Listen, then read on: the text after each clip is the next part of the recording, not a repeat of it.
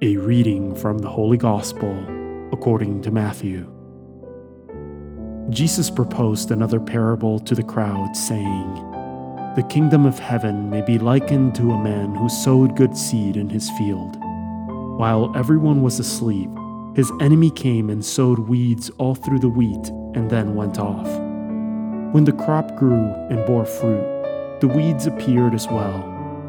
The slaves of the householder came to him and said, 'Master, did you not sow good seed in your field? Where have the weeds come from?' He answered, 'An enemy has done this.' His slaves said to him, 'Do you want us to go and pull them up?' He replied, 'No. If you pull up the weeds, you might uproot the wheat along with them. Let them grow together until harvest.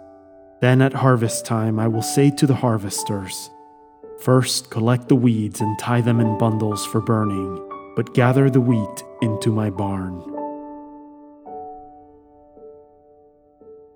The Word of the Lord.